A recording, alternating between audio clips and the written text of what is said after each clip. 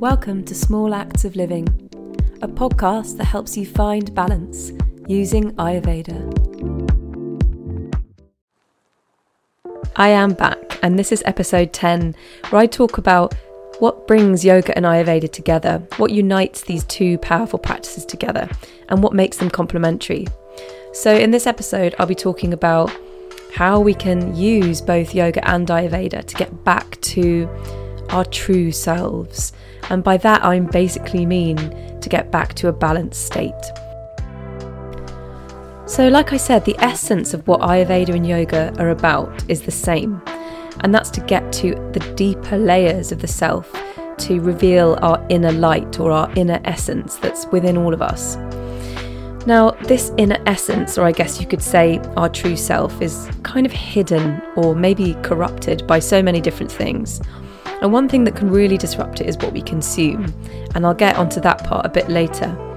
But both of these practices give us a way to get back to the truth of who we are, so we can feel really aligned about what makes us who we are, our purpose in life and what we enjoy.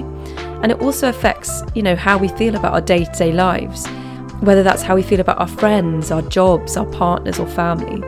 Because really all of this is just within our perspective. Our perspective dictates how we feel about the world around us. And our perspective is really influenced by what we consume, not just through food and drink, but also through our eyes, our ears and our nose. So how does Ayurveda help us get back to our true selves? What is it that I mean when I say this? And what Ayurveda does is it helps us get to a balanced state by adopting things like seasonal routines with our diet and lifestyle, and making sure we're eating the right foods to give us ojas, which basically means our life essence, our inner essence. A lot about Ayurveda is learning how to calm the nervous system, basically, to keep the body channels open and keep this free flow of movement so that nothing becomes blocked or stagnated or overflowing. So as a result of this, we become more balanced in our body and mind as things are flowing and moving through the body as they should.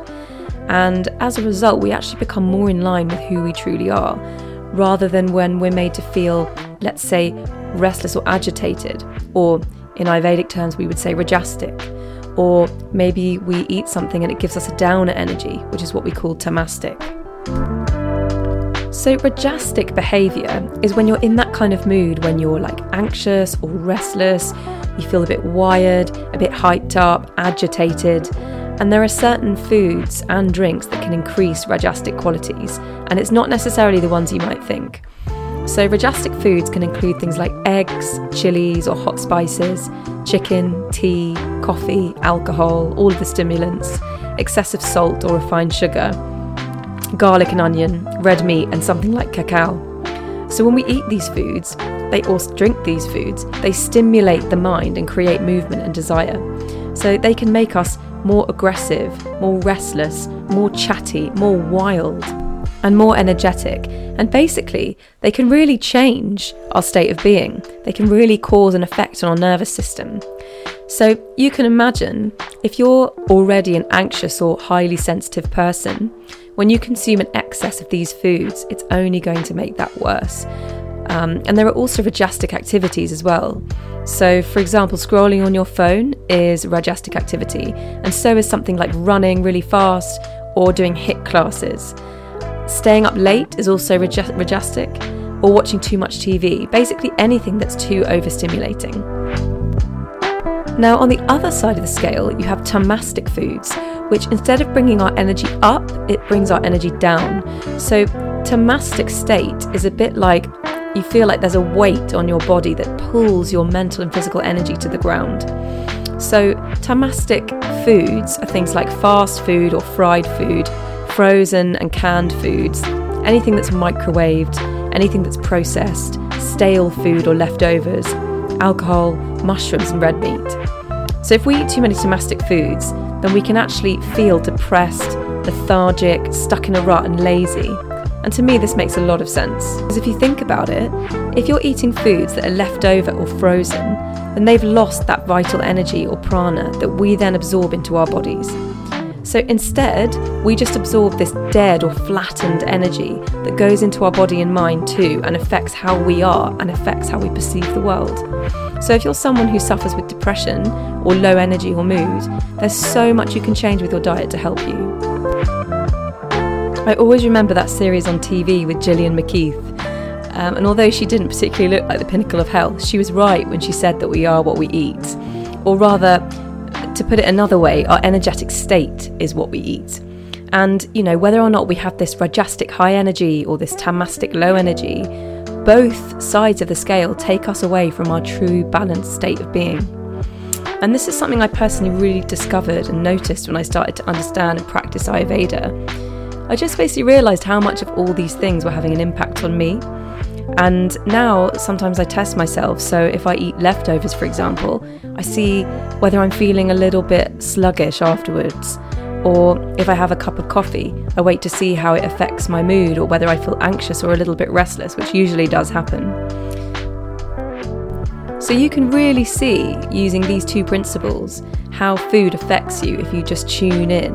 And really, this is only relevant to those people who have ongoing health issues that they want to fix. We can't all become totally obsessive about these rajasic and tamastic qualities. But like I said, it's more about being aware. So if you have anxiety or things like ADHD or OCD, or you just generally feel really restless and overwhelmed, then one of the ways to calm yourself down is by changing your diet and changing your behaviour. Similarly, if you have depression, then you can literally lift yourself up. You can lift your energy up by changing the foods you're eating. So it's this real inner focus and attention that Ayurveda brings that actually allows me to talk about the subject of yoga and how these two things are so similar. So to me, yoga is all about tuning in to how the movement, to how the asanas and the flow between the asanas is affecting your mind and body. So when I teach, I often have my students pausing in mountain pose so they can take time to focus on any subtle changes they might be experiencing.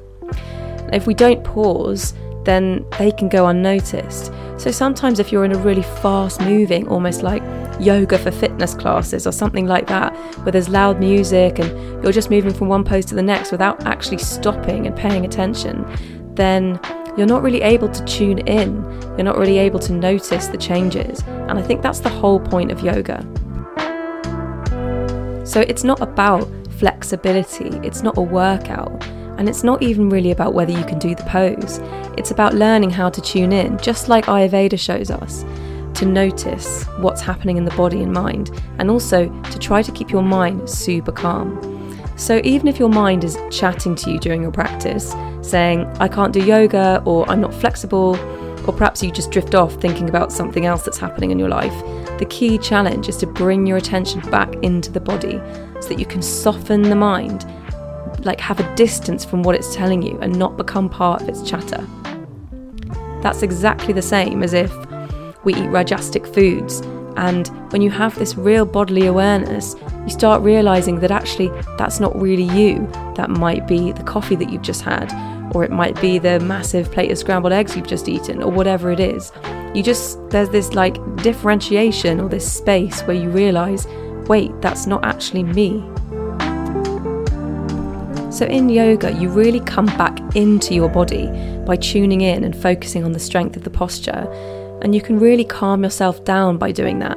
You calm your nervous system down and you just become so immersed in the purity of your true self. And that's why it's so beautiful. And this, I think, is how yoga should be explained. So it's not about looking good on Instagram or whether you can stand on your head. It's just another tool to help us see and feel how powerful our natural energy is, and to get us back to our balanced state and who we actually really are. So things like the breath can also really help with this, as well as Savasana, which is such an important pose and one that I like to do for 15 minutes or so. So here, this is where we really feel who we truly are.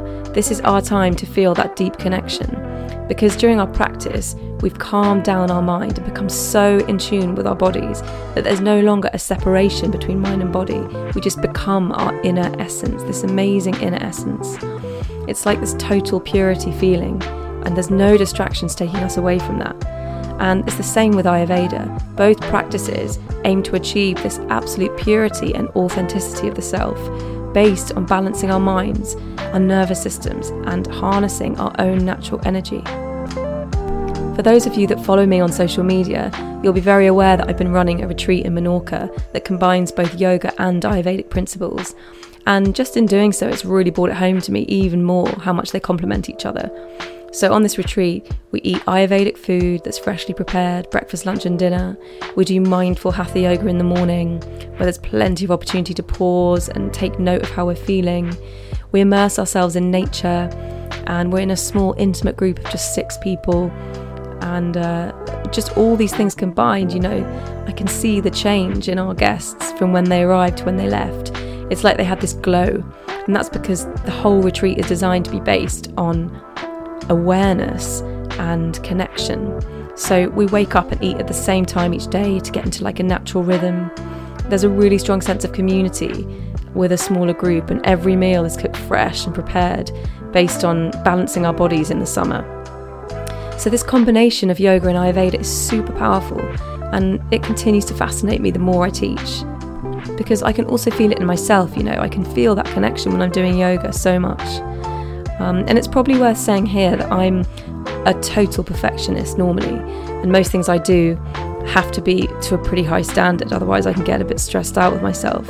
But I've realised that with yoga and Ayurveda, this isn't the case. It's not about being a perfectionist. It's not about being perfect at every yoga pose or eating Ayurvedically all the time. It's just not realistic. And I certainly don't eat Ayurvedically all the time. And I have really tight hamstrings, and I don't have a huge amount of flexibility, and so that can stop me from doing some of the poses that I can see other people do. But that's okay, because I realise that both of these practices are actually about developing inner awareness, and that's all there is.